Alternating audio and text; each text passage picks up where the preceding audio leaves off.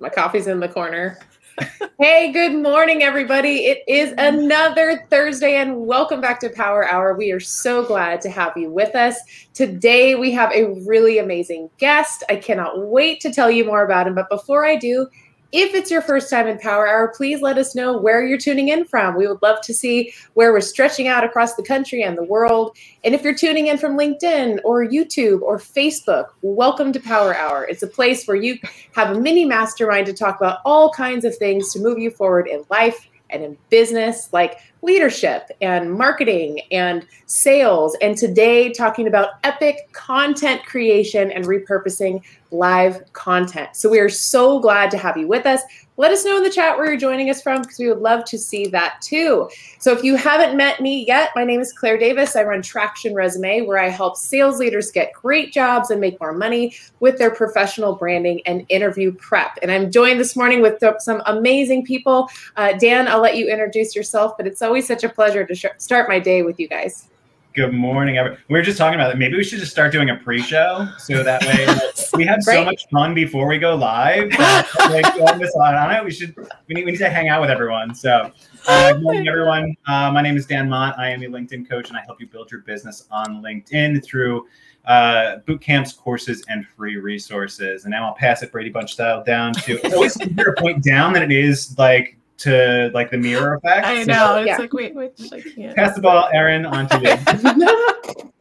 Good morning, everybody. So before we went live, we were laughing on how we do have two plants. And Travis was like, maybe we're between a fern and a plant, like Zach Galifianakis. I don't know. But so maybe we could rebrand the fern and the plant. So good morning. I'm Erin. I run Muscle Creative. I help small to medium businesses with conversational copywriting. So actually connecting with your audience, imagine that, and having a conversation with them rather than just like vomiting all of your marketing speak on them. So I help everybody with that through one-on-one sessions and my monthly membership. So I'm going to toss it back to you, Claire. I know. Thanks, Erin. I have to find the corner. Here's the right corner. It's in the plant corner.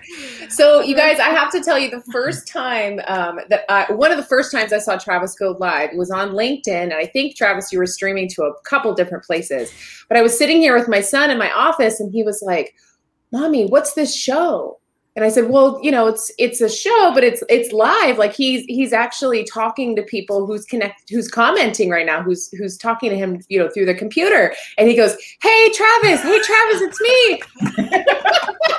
So I was just like, oh, this is so cool, because it's really the new way we're all creating and consuming content. And one thing I love about you, Travis, among so many amazing things that you do, is that you really pair value with entertainment when it comes to going live.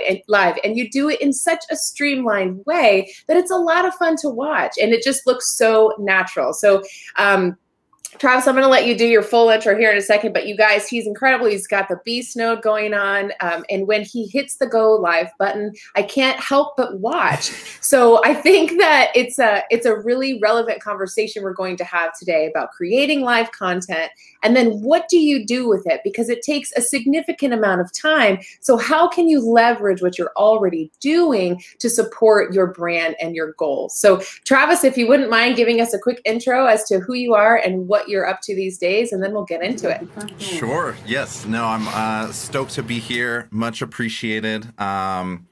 Getting better at answering this question, finally. I've had lots of twists and turns, but this last year, 18 months or so, have really clarified my lane that I'm in, and have really come to terms with this role of a multimedia producer. So essentially connecting ideas to reality in any format necessary, whether it's live streams, podcasts, my former life as a music producer, but ultimately it all leads to the same goal of helping others support that journey from idea to reality. That's my favorite moment in life is watching something like that come to life, whether it's in physical form, digital form.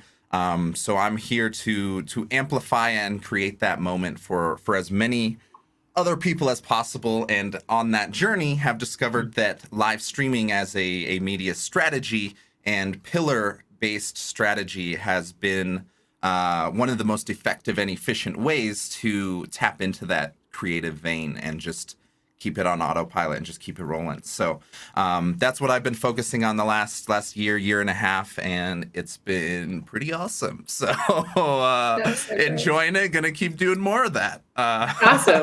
Awesome. We love it. And we see, there are a couple of folks in the chat here, some of which are incredible content creators themselves as well. Steve's here. Ariel, great to see you. Welcome all the way from rainy South Carolina.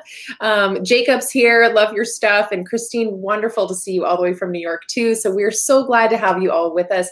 And Travis, you bring up a great point about creating, but implementing these things through your pillars. Because if there's one thing that I think all of us here who have started creating content to bring value to people over on LinkedIn or whatever channel it is, it's that creating content takes a lot of time and a lot of intention. And so having that pillared approach, has it really helped direct what kind of content and how do you make it work for you? Well, thankfully, I had a pretty solid foundation coming into this adventure. So my prior role has been as a creative director in the traditional marketing agency realm. So typically understood the entire context of A, the value of content, and then B, more importantly, how to plug it into specific audiences and specific channels. So that's always the first keystone that ends up setting the trajectory for everything else, is who are you trying to reach and what is the best way to reach them. So that's what kind of sets the foundation of what's even worth looking at the beginning. But for me, I'm consistently thinking of compounding systems or compounding like series rather than just a one-off post, even though those are great to throw in the mix and have for the long game. It's far more effective to have an asset that you can continuously just invest in and have a compounding show in most cases.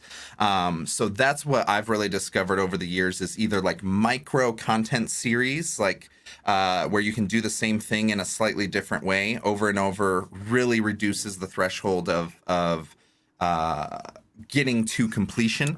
And then same thing when it comes to longer form, like high level projects, rather than redoing a individual interview and all these one-off things every once in a while. Having a rinse and repeat system is where all this comes from. Even if you have the greatest guest in the world one time, it's not going to make a dramatic difference unless you're consistently on a rhythm. So those are the key focus points to start with, is how can you make this a series of some sort, and how can you increase that consistency to just ingrain it into your day-to-day habits or week-to-week operations and tasks, all that fun stuff, so it doesn't get thrown to the wayside or you get burned out, is which usually the most common dilemma. Yeah. And so what I can just imagine when people are first starting out, like, okay, I know I should do this. Let's say video, for example. Like, I know I should be on video, have video as part of my business plan, let's say, as far as getting myself out there, being more transparent, that sort of a thing. But I bet you hear this a lot. I don't know what the hell to say. Like, who am I going to tell these people? Like, like, what do I talk about? Like, what are the topics? So what do you tell people when they're just like, that's great, but what do I have to offer? What do I do? Yeah, this is a recurring dilemma in the adventure of anything. So what I've discovered is essentially we all desire wanting to bring the ideas in general to life. There are a ton of psychological and mental hurdles / excuses that we throw up, and I think this is one of them in most cases. But as far as systemizing it and strategizing it, the simplest formula for me is, how can I combine personal interests with professional goals? And if you ask that question on behalf of your audience, how can I combine personal interests with professional goals? That often will give you some type of formula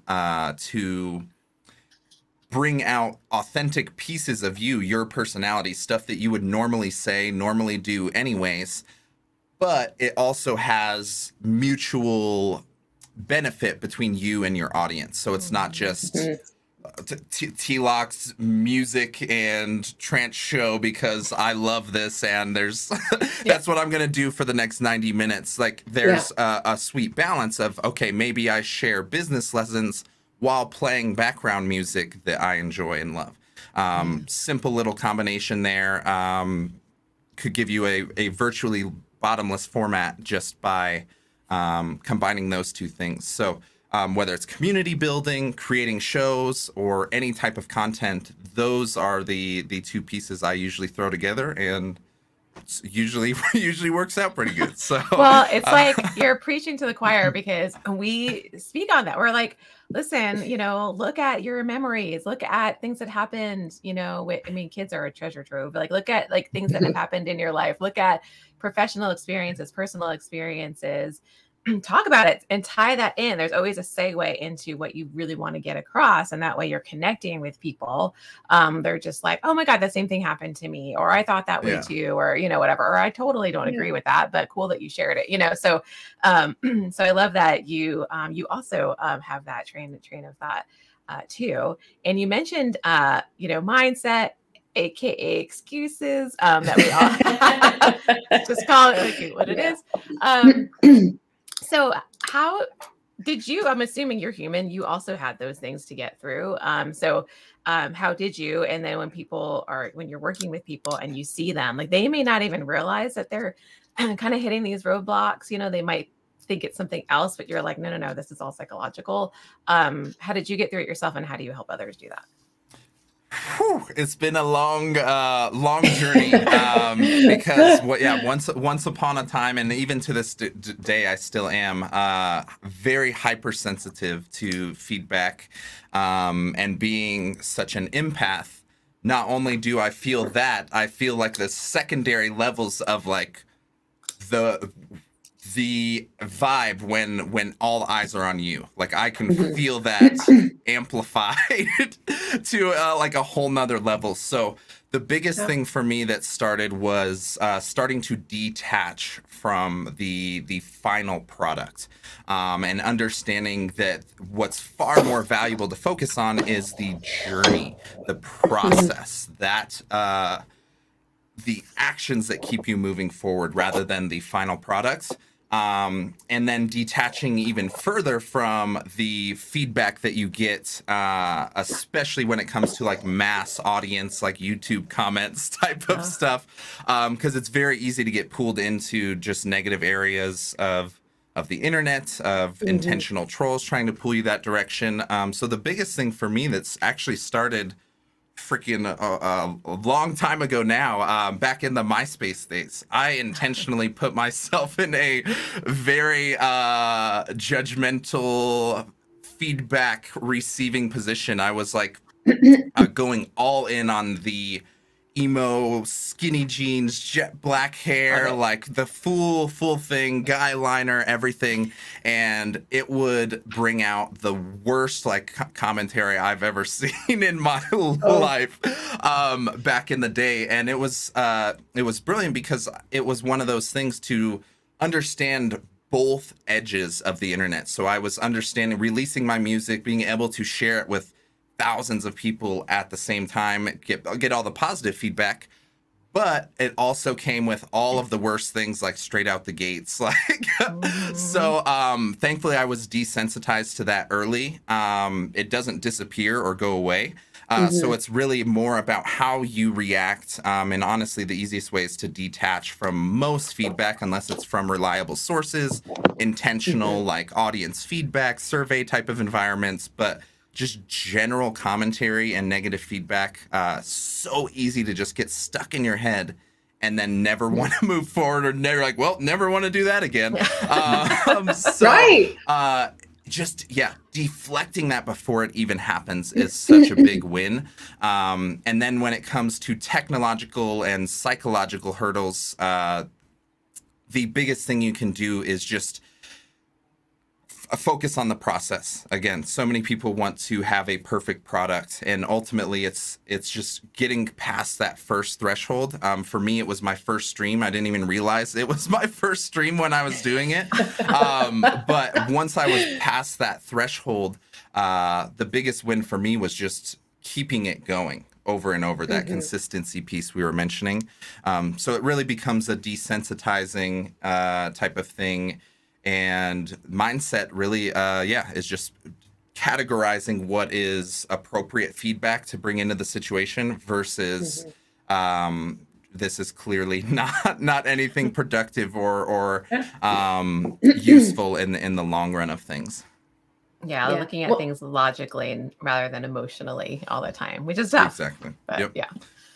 I think it's funny too, like the negative comments always tend to stick in our heads for a lot longer period of time than the positive ones, where we get those even a lot more than we typically get the negative comments, but the negative comments weigh so much heavier, to the point where in the beginning, when I was first starting, I would literally take screenshots, or I would copy and paste, and like I put it all into like a drive where it was just like saved for a rainy day. Like when you're having a bad day, like I would go and I would just look at all the positives like that people like mentioned to me or had conversations with me, and I found that would always help me kind of like pick me up out of that hole. But I know, like, especially too, when you're committed, just like we are, you know, every Thursday we have to show up, like rain or shine. And, you know, if I got into a car accident, like, this morning or something like that, something triggered me, something that kind of got me, like, what do you do? Like when you're committed to showing up, how do you, like, if you're having that bad day, like, is there anything that you do that kind of like helps you kind of just like reset, put yourself in the right mindset, or like prep for, like, being able to handle this situation, show up and be the full you when you know that like there's a piece missing or like there's something holding you back or getting you down? Yeah. No, that's brilliant, especially when it comes to live. At least the pre-recorded type of content and stuff, you can batch and edit and kind of rephrase it. But when it comes to live, I was mentioning this with Claire the other day. For me, it's a moment of forced authenticity, and the closest I can relate to it is game days back when I played hockey, or for a while I did improv comedy in Denver, and it's just this forced moment where you have no choice but to be in that moment, and rather than thinking of that as like a curse, like, oh God, here comes the Thursday stream again, just absorbing it and turning that moment into whatever it needs to be. I notice it with like sometimes where we run shows with Shay Rowbottom, and she'll have a guest like cancel. She's stressing out, like all rattled, like, oh my God, what's happening? The world's falling apart. And then like we still have to go live. She flips on the camera and expresses that, and it ends up being like one of her best streams. And I'm like, the stuff we plan for weeks and have everything ready to go, like just does fine, does normal, mediocre. But then the one where she turns on the camera, is flustered, is expressing that, asking our audience back and forth, sharing that moment. Those are the real moments that people stick around for. And that's what I've really noticed. So I think rather than trying to deflect that moment or turn on like put on a game face and just tough through it, turn that into the topic for the day. Ask about it with your audience, or make that, just say, hey, we're going to shift things up today. We're missing our guests. Claire's power went out and we're doing whatever. And then you talk about how to change in the moment. And then maybe that becomes one of your best episodes, or you bring somebody up from the audience. Those moments that you just can lean into, I've discovered become more authentic, because the more prepared and the more structured you get, the less human this live stream becomes. So it's, I guess, maybe just reshaping that perspective and then leaning into it rather than trying to pretend it wasn't there or didn't happen or whatever the context is. But most cases, I bet you can reshape it or reframe it somehow. Yeah. And so like people are, they're like, okay, I'm doing this. I know what I'm going to talk about. I'm like bashing my mindset into the ground now. I'm making sure I'm super positive. So then what about equipment? Like, so people are like, okay, I want to go live, but I feel like I have to have all this fancy lighting and equipment. And like, what do you say? Like, kind of like, okay, if you're just starting out, you need these things. And then once you're a little bit more invested, maybe upgrade to these things.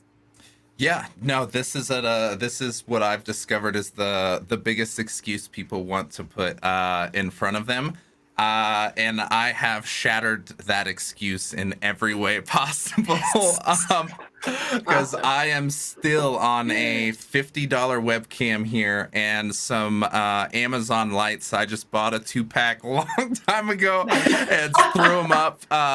Used holiday decoration lights that I had in the garage for the stuff behind me. So ultimately, there's a sweet spot, a little like under $100 package that I've kind of thrown together as the most cost-effective, high production value, like sweet spot to zero in on. So audio first, always focus on audio first, and the USB microphones have actually gotten really good. So you don't need the fancy like recording studio mics right out the gates. There's like the Blue Yeti, all kinds of new, really good USB microphones that you can just plug straight into your laptop. One of those are like $40. Boom, exactly as Dan's got. Those are super simple to use and top-notch quality if you know how to set up the right settings and clean everything up. $40-50 webcam, same situation, USB plugs straight into any computer, any device that you already have. And then the last piece is just getting lighting. So you can either use natural lighting if you have large, like open windows, floor to ceiling type windows, or a room that has multiple windows, free. Or what I do is I just have LED panels lightings, because if I just have one window, it looks like a beam of light shooting straight on me. So I have to do kind of the nocturnal blackout thing, but I just throw up some lights I got from Amazon. Eventually figured out the appropriate, a lot of it's really just figuring out the settings on your gear, on your microphone and on your webcam, to turn things like up and down. And like when you first get this webcam, like it might look all like out of color or like oversaturated or like something like this, and you just got to go find like the sweet spot to really make it crisp. But money is not an excuse, because you can get a setup like this for like under $100. So I still haven't even done the Super Pro upgrade. I'm excited for when when I can get that going, but it's a big journey. So $50 webcam, $50 mic, and some LED lights. You're good to go. Sorry. You're sorry. There's not many. Excuse shattered. Yeah. Oh. So hopefully, and if anybody's curious and wants to start that journey or start that setup, happy to help get that first domino knocked over. I love it. I love it. Content too, right? Like I think the audio and the visual definitely help. Right, like they help to curate it and make it better and make it more professional feeling and looking. But really, people are showing up for the content. People are showing up because they want to hear what you have to say. They want to see what your guests have to say. And I think that is ultimately the most important thing, which is why you see, like, it's the same thing when people talk about video all the time. It's like, you literally just need a smartphone. That's it. Like, everyone's got cameras on their phone and you can record it. And that's all you need to upload it. You can upload it straight to the LinkedIn app or whatever social media platform you're using. So one thing that we get asked all the time, and I know Aaron talks about this sometimes and Dan too, is, okay, I'm creating this content. Okay, I've got my $50 mic, I've got my $50 lights, I ran to Costco, I've got some, color happening in the background. But now, okay, I'm brave enough to try live. How do I repurpose it? So when you're working with clients, and I know you work with individuals as well as businesses and B2B folks. So how do you guide them in taking that one piece of content, that 1 hour, and multiplying its effect across social?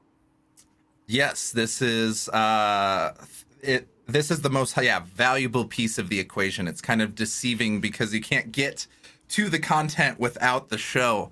But the micro content and distribution is the most critical piece of the puzzle. And for me, as always, the same with anytime we were building out a marketing strategy, content strategy, it works backwards from who you're trying to reach. So who is their target persona? The client I'm working with, that's what we build the entire show around. So when it comes to the micro content strategy, we're going to be asking that same question. So what social media platforms do they hang out on? And what digital mediums can we reach them? In many cases, for the clients I'm currently working with, it's LinkedIn, email, and some type of community building platform, Discord, LinkedIn groups, Facebook groups, something like that. So that gives us our final destination of where things need to land. And then based on those channels determines the format. So what are the best practices of each of those channels now? So for LinkedIn, we all know the cliche, gotta be the 1x1 square, gotta be the 1x1 square video. Catchy titles, 30 seconds to 3 minutes is the range we would put clips into when want to stretch too far.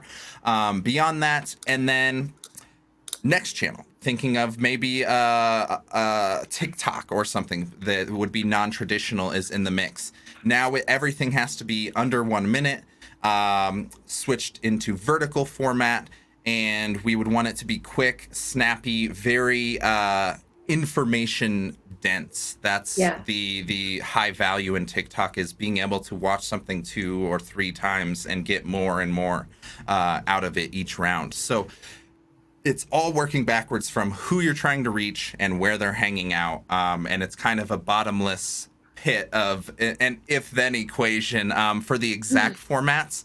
But that kind of gives you the idea of what you'd want to change. Format, tone, duration, they're all going to be slightly different depending on the final place that is landing. That's great. And, I love that where you're starting, which, Aaron, you talk about this a lot, the ICA, making sure that you understand your customer really clearly. So, not only who they are and what they're interested in, but where they hang out. So that's brilliant advice, Travis. Do you feel like there is a benefit to going and using live content over other content? I'm extremely biased on this, but yes. So for a long while, like a couple years now, I've known the value of content. Being a creative director and trying to plug into marketing campaigns, I understand the value of content in the digital realm. Most of what I experienced, either going in-house with the companies we were working with or outsourcing to others, there was this void, sort of middle-class void. I noticed there was like high-level, like 6- and 7-figure, like Hollywood productions, and then like super cheap, kind of amateur, like, please, I don't want my brand associated with this content, like type of stuff. And there wasn't this like cost-effective middle ground of like, I don't need to like get a second mortgage to invest in this content, but I want it to be top tier, like good quality. And that's where process and systems and all of that comes into play. But ultimately, if done right, a proper live stream show on whatever frequency is feasible for you can be redistributed into all other media formats. So regardless of what type of final destination content you need, text articles, podcast, audio only type of stuff, live streams can be repurposed into podcasts, a super powerful way to get extra mileage. So ultimately for me, I preferred it over pre-recorded content solely because of the efficiency factor. I've reached a point in my life where like I'm officially out of time. I wish I could buy hours from a vending machine. So now this equation of maximizing efficiency has become way more critical. So ultimately for me, several years I struggled doing the pre-recorded content. I did okay with it, but it would take me 8, 12, 16 hours to get something scripted, filmed, edited, and published. And I was like, this is nuts. This can't happen. Like long term, no way. So ultimately, that's what steered me away from the pre-recorded content was the efficiency factor.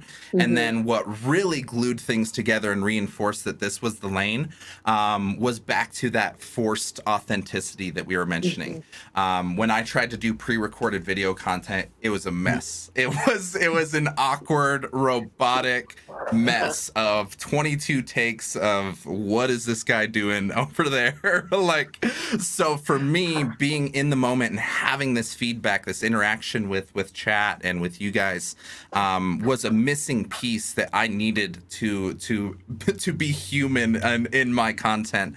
Because when I did the pre-recorded stuff and the scripted everything, it was just so not my vibe. So I was super grateful to have discovered the live element, because it just put me in a whole different lane, a whole different category of creation. And yeah, super grateful for it. And I don't have to torture myself editing in Premiere for like 12 hours every week. So I'm good with that. Well, you don't have time for that? No, I think that's super important, right? That you find like what works for me, what works for Travis, what works for Claire, what works for Aaron, like is going to be different every time. So you need to find what's going to fit your personal style.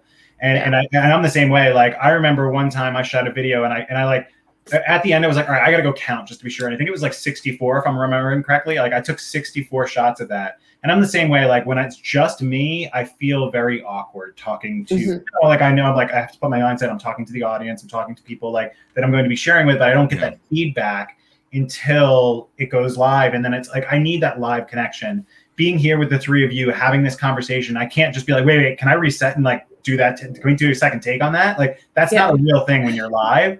And I love that accountability personally. And obviously Travis, you're the same way to like have that. It fits your style and you need to figure out what's going to work best for you.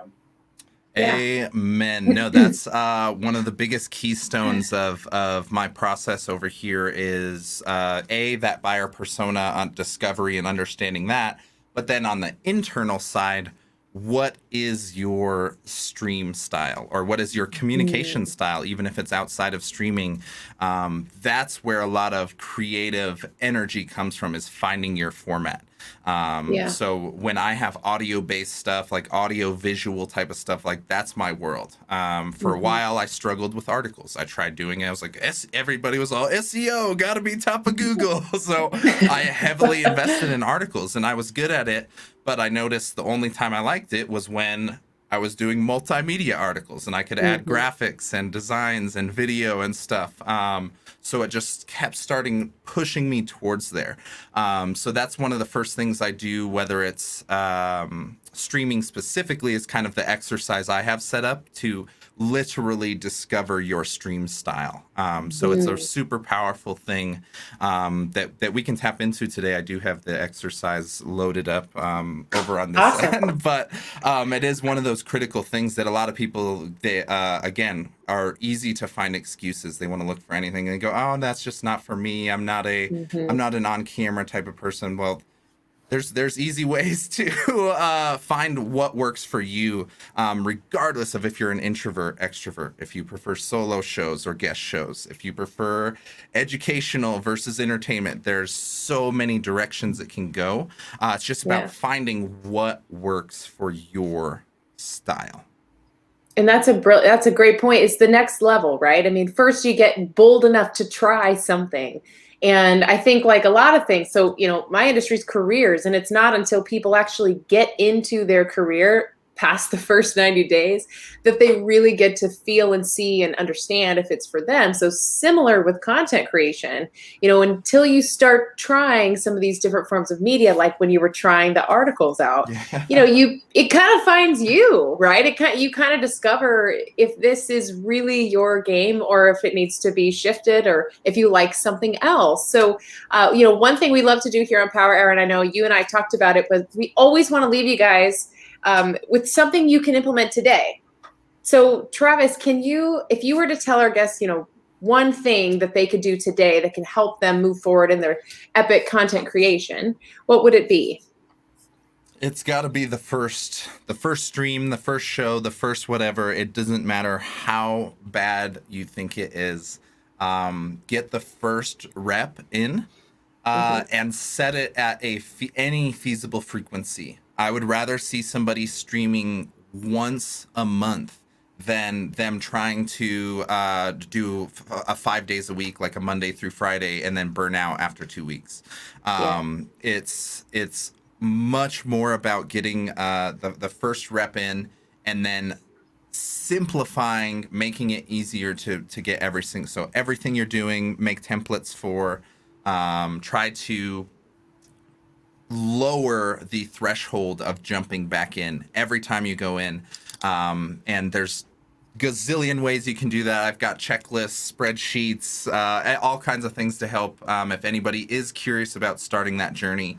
But ultimately, the first rep is the hardest, and all of the feedback that's in your head is amplified towards negativity, as we were talking about earlier. So everything that you're deathly afraid of, all the stuff that I was like sweating through my shirts, like paranoid of, people don't care. I've done the dumbest, like most embarrassing stuff on stream, like that I used to, like back in the day, I probably would have stressed about it for hours or days. And ultimately I notice most people don't even notice, and then the people that do notice don't care, or they think it's like fun or entertaining. So all of those panic thoughts of like, everybody's gonna laugh at you. What if you mess up? What if my kid comes in the frame? What if the dogs start barking?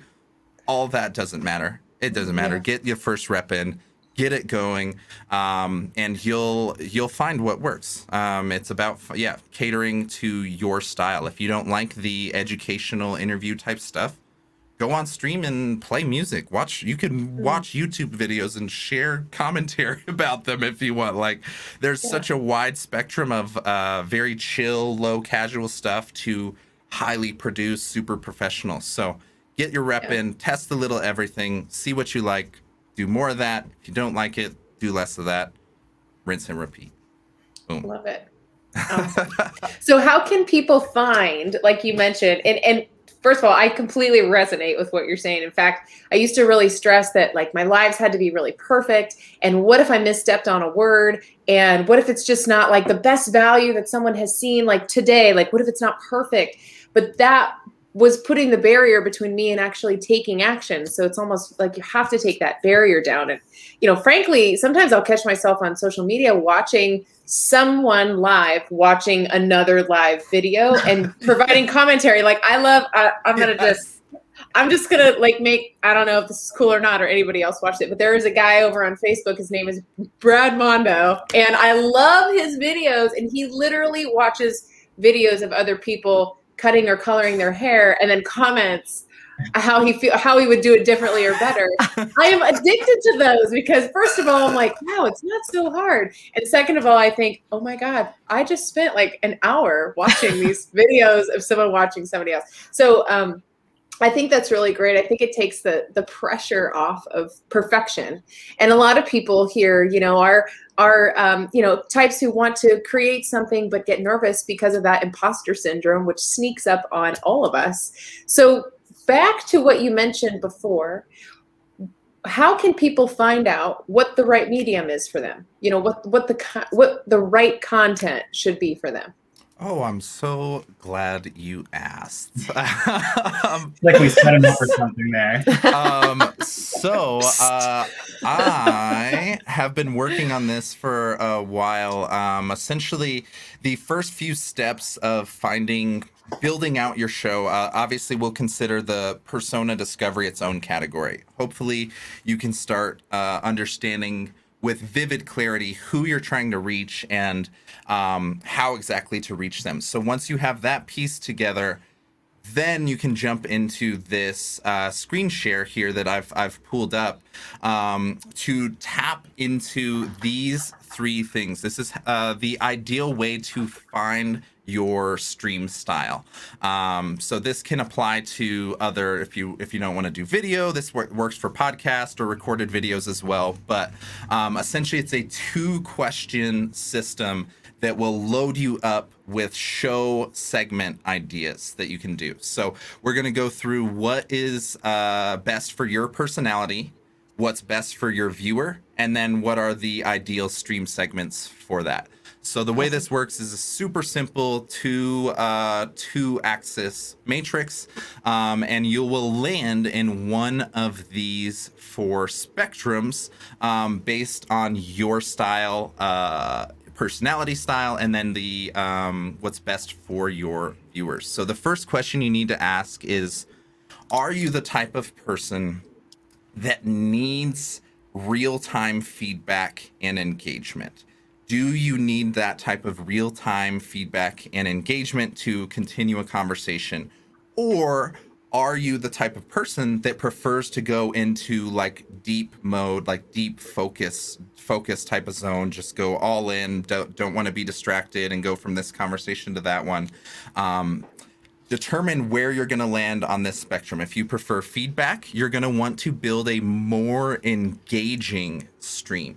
If you prefer to focus and just go deep, you're going to want to build out a more passive stream. So you're going to land in one of these 2 spectrums, most likely based on your personality. Now, combine that with what is the best viewer experience? What is the viewer you're trying to reach? What is their desire?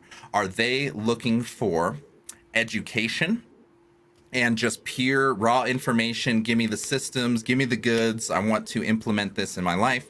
Or is it something more emotional, entertainment? This is cinematic. This is film. This is a DJ set, a concert, an artist sharing their work live in real time, that type of stuff. So there's a wide spectrum of what exactly do they want to accomplish on their end. And based on those 2, your personal preference and what works best for your audience, you're going to land in one of these categories. So if you were doing your homework, Claire and Dan and Aaron, which category did you land in, Claire? If you were more engaged, you're in the upper half. If you prefer to be more focused, you're in the lower half. I'd say, for myself, I'd say A, because a lot of times when I started, I really wanted to provide a lot of education, but I realized for myself that folks who are going through a struggle on a job search journey, a lot of it has to do with mindset and getting them excited about the process to get. So for me, it was kind of that mix between education and information and engagement. I get a lot back from, my audience, and then really listening to what their comments are and what their struggles are, and kind of that's where I create from. Love it. Dan, Aaron, did you guys have a clear winner on you guys's? I think similar to Claire, like engaged and education, just because with my podcast, like I talk to different entrepreneurs about their journey, how they grew their business, that sort of a thing. And so, trying to, engage the audience in that, like talk about the things that they're interested in, what they want to learn. And then also through lives as well. And so I like to think it's a little entertainment in there, but I think it's mostly engagement and education, but we try to make it fun as well. If that makes sense. Mm-hmm. Nice. Dan, how about you? Was there a clear winner? I'm falling right in the middle. No. Nice. Yeah, but like I feel like too, there's those elements where you kind of do start to fluctuate. But if I really had to kind of nail it down, if I had to summarize and I had to put it kind of all together, I'd really say I'd probably fall more into the C category. I like to have fun. I like to be entertaining, but really like the heart of my message is always going to be purely education. I'm trying to share what I'm learning. I'm trying to grow myself and learn. As much as I'd like to be engaged with the audience, I'm super bad at multitasking, and focus is something that I constantly have to focus on. So like if I'm going to be able to provide the best value out of my content, like I need to stay laser focused on it, because the moment that and I do this on this show all the time, I'll start reading comments on the side and then I'm not paying attention to you and I'm like, shit, what did Travis just say? Like it's all part of the journey. Yep. So based on these preferences, these are pretty much aligned with the category sections they were. These are segments you can use to build a stream. So when you think of a stream, I kind of think of it in the context of like little Lego bricks. You don't have to have all one of the same thing. You can have a segment of this, a segment of that, and then a closer or whatever. So these are the little bricks you have to build your stream. If you were in the engaged education, these formats here, an AMA is an Ask Me Anything type of thing. So you could just jump onto a stream and just take live response Q&A, be like, hey, what's up, Steve? Do you want to chat about streaming adventures? And literally just do it in real time. And it just creates this continuous feedback loop. You don't know where the conversation's going. There's follow-up questions, all kinds of stuff. So this works really well as engaged education, interactive coaching. So if you have a program or a coaching program, consulting program of some sort, you can bring that experience or portions of that experience to a live stream. Sort of give a little bit of like public sample trial type of setup. So that's a big win.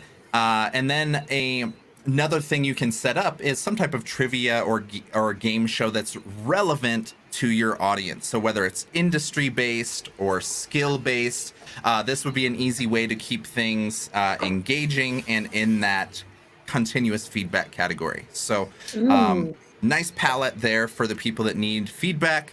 Continuing into entertainment, these are going to be more chill, I guess, rather than I'm here to learn and extract systems and everything. So old school games, this is what we see a lot on Twitch. You can just literally play video games on the internet and people will hang out and watch you.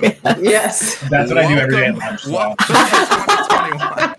See? So that's one of the, it's just crazy that we've reached a point of humanity where this is a thing. But essentially, anything that you would normally do, you can share that experience with other people that can either join themselves, or you can just play selfishly on your own and people still watch and join. I tend to skew towards the stuff that's easy for people to join, like trivia or Jackbox games, stuff that you can just join on your phone, kind of be a part of the journey.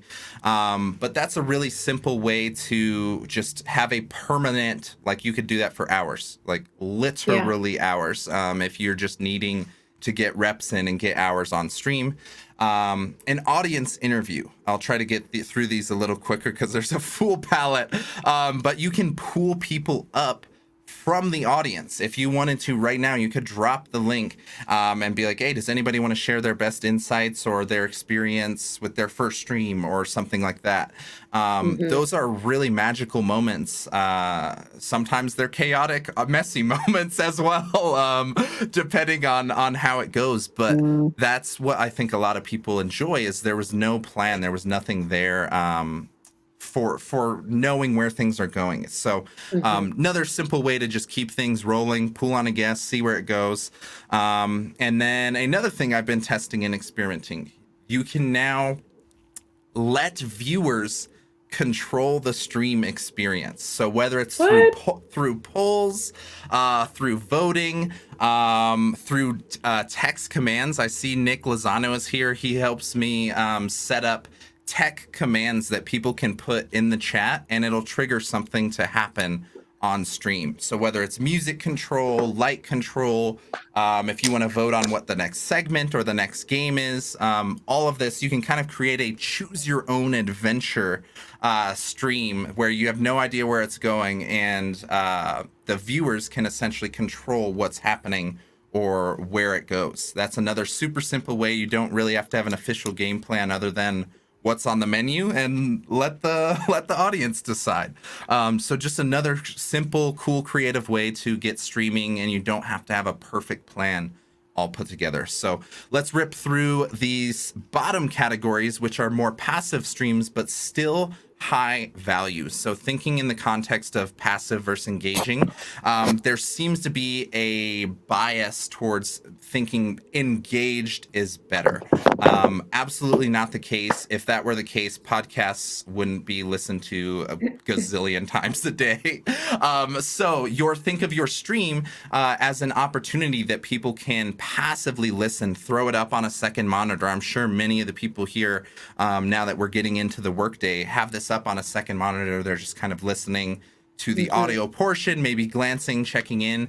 That's all right. You can have a stream that's designed to be more passive. So stuff like an expert interview. So just somebody that really knows a subject super deep. You want to get their full experience, full story. That's a brilliant type of way to just set up a passive education. You don't have to get questions. What's up, guys? How you doing? Share this, share that. You can just go deep, focus on the guests. Like Dan was mentioning, he loses focus when he starts getting pulled into the chat in that direction. Maybe just going all in on an expert interviews type of thing is a better route. Same thing if you don't have a guest. You can go deep on a monologue, a lecture, a webinar, or like kind of sort of what I'm doing here, like with this little presentation type of thing. You can set up whatever would be like a keynote or a lecture in your own context on a stream. Another super simple way to get going. And then a really great thing for coaches, businesses, anybody that's trying to do like a business related stream is using a case study as your stream or anchor reference. You can go through somebody's story, their experience, their challenges, their struggle, the results. That is a virtually bottomless pit of content you can explore. And you can do that with them if they're open to like sharing that experience, or just doing it again solo, a very low resistance threshold that you can easily jump into and do a stream on that. So those are really good for that passive education, almost podcast style type of streams. And then last one over here is passive entertainment. So this is just, I do this a lot with like Twitch streams, just throw up something to have music on, some type of entertainment, conversational interviews. This is the much more casual. There's some streams where people just throw on their stream. There's no official topic or agenda or this. They just chat. A lot of comedians do really well in this context. If you have an ensemble or like a couple co-hosts, you just are good at just vibing and chatting and going wherever. It's kind of funny, good banter. Turn that into a stream. Just turn on, if you automatically are doing that, turn that into a stream. Same thing now for creatives. If you are crafting or creating music, or a woodworker, like Nick Lozano is here, a musician like Jacob Schwer is, you can just share those moments of creation, of art, of anything. Flip on your camera and turn it on stream. One of my favorite things to see is artists from our community that will share while they share a stream, play music, and you can watch them go from blank canvas to the first outline to the shading. And then like I'll see like 2 weeks later they'll post the final piece like in Discord, and I'm like, oh my God, I was there for the beginning of that. And it's just this cool experience. So if you're a creative of any type, think of how you can share what you're already doing. And then the last one here is you can just, I think we were mentioning earlier, you can just solo game. You can do whatever the hell you want. Go play video games, turn on the stream. You don't even have to turn it into an interactive thing, and just see who shows up. And that's the super, super simple way to find any type of stream segment that will work for you. So again, any excuse that you had, oh, I don't do interviews, oh, I don't have a program to coach or teach, beyond all of those segments, there's still even more you can experiment with.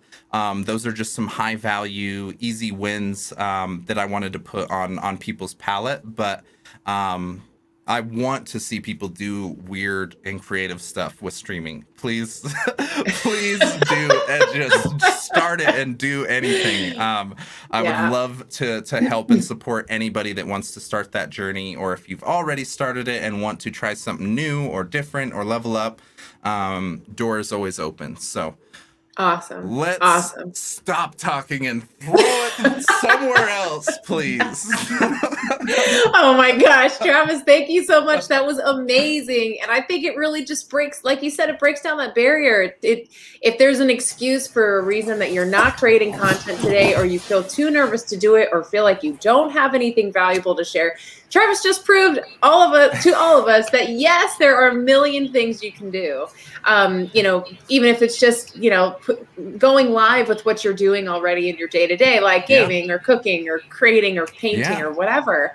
And I think that's where people can really connect, because people want to work with people they like, right? And so if you let people get to know you and your real you, then they're going to be, more magnetized to you, more attracted to you and what you're up to. So that is super awesome. So I know that you help individuals, businesses, but where can people find you, Travis? How do you want people to get in touch with you so that they can start creating and generating this, limitless epic content? Sure. Yeah. As of right now, LinkedIn is pretty much my home base. So we'll be doing the multi-platform thing hopefully this next year. But as of right now, LinkedIn is the best way to connect, stay connected. Starting to try and share more pieces of my journey on that adventure. But yeah, LinkedIn DMs, or just email travis@thebeastnode.com.